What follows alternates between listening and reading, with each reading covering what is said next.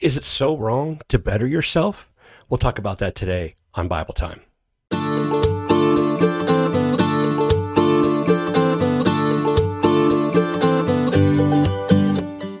Hello, everyone, and thank you once again for joining me for Bible Time. We're going to jump right into Colossians chapter 2, verses 8 through 10. I'm going to be reading from the NIV, and this is the Apostle Paul writing to the Church of Colossae. See to it, then, that no one takes you captive through hollow and deceptive philosophy, which depends on human tradition and the basic principles of this world, rather than on Christ.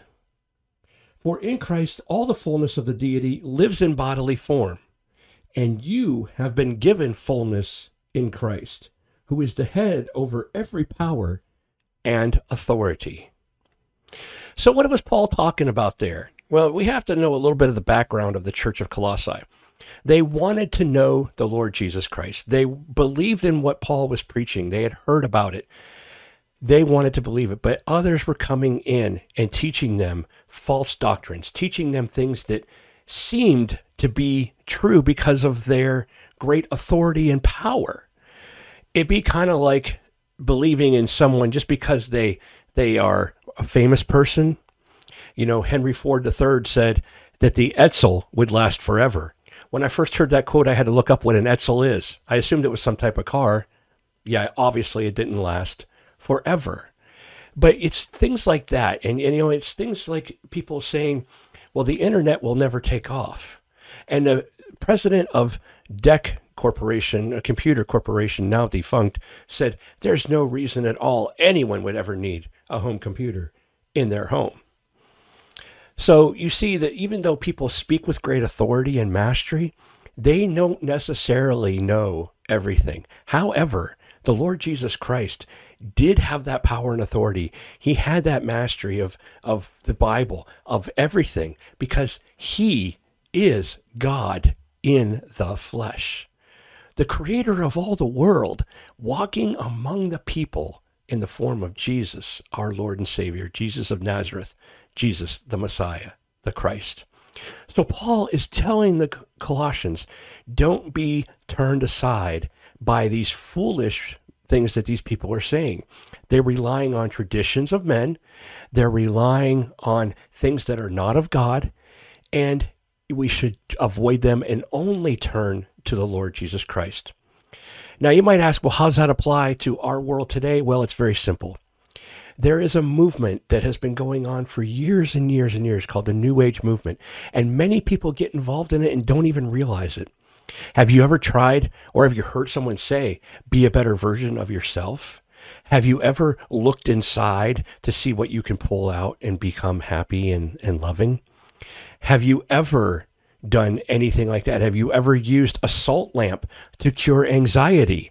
Have you ever smelled incense or essential oils to try to cure anxiety? If so, in some way you've been caught up in the New Age or even occultic movements. We need to be careful of these things. Jesus Christ is our authority, our only authority, the only one we need to go to. If you want to be a better version of yourself, turn to him in repentance. Tell him, Lord God, I have done all these things, and list them out as much as you can remember. And what you can't remember, ask him to reveal to you what it is. And repent of those things, to turn away from those things, to ask for forgiveness. That is going to not only make you feel better instantaneously, yes, I'll say it again, instantaneously, but it is going to enhance your relationship with him. You're going to grow in him. You're going to be more like him, and you're going to be an all-around better person. You want to be better? Don't turn to New Age. Turn to the Lord God, not yourself. How many times have you said, I know I can do this. I've got this. I'm going to have a great day. I'm going to do I. Get rid of the I. How about saying, God help me, or he is going to. When I turn from saying I to I'm trusting God, he's going to help me, God help me. When I started saying things like that, wow, what a difference it made. An incredible difference. We don't need to buy a bunch of drugs. We don't need to turn to false religions. We only need to look to the source of all power and authority. And as Paul said, that fullness has been given to you. God doesn't want to see his people fail. He wants all to come to repentance, according to Peter. And he is patient in waiting for us to do that. And when we do, we start to change. You can't come to God and not change. So if you're feeling stuck, like you're in a rut right now, you don't know where to go. I don't know how to talk to God. I don't even know what to say. Just talk. Don't turn in on yourself. Turn to God and just start talking. Have a conversation with him like you would with me, like you would with a spouse or a child. Have a conversation with God. Tell him everything that you want to change and allow him to change it. We don't need to say specific prayers to get God to listen. We don't need to pray to specific saints to get God to listen. We only need to pray to God. We need to be careful. The devil is strong and powerful in this world, and he and his minions are trying to destroy us by giving us false information, by leading us astray, by getting us to follow false doctrines and false principles. Our only authority is in Jesus Christ. Sure, I preach the gospel, but I ask you to take everything I say and weigh it against the Lord, and then let me know if you think I'm wrong. We can have a very courteous and loving debate about it. One of us may see where the other is right and the other is wrong, or maybe we'll just go our separate ways, and that'll be fine too. Do this with others as well. As I said in the last Bible time, Titus 3:9, reject a factious man once and twice and then hand him over to God.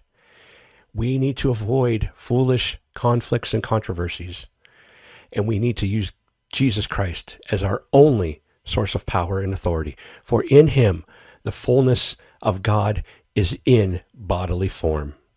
Our Lord and Savior, Jesus Christ, praise be to the Lord for sending his Son to die for us and giving us the authority and power that he has. That's your Bible time for today. I will see you again very soon, and God bless.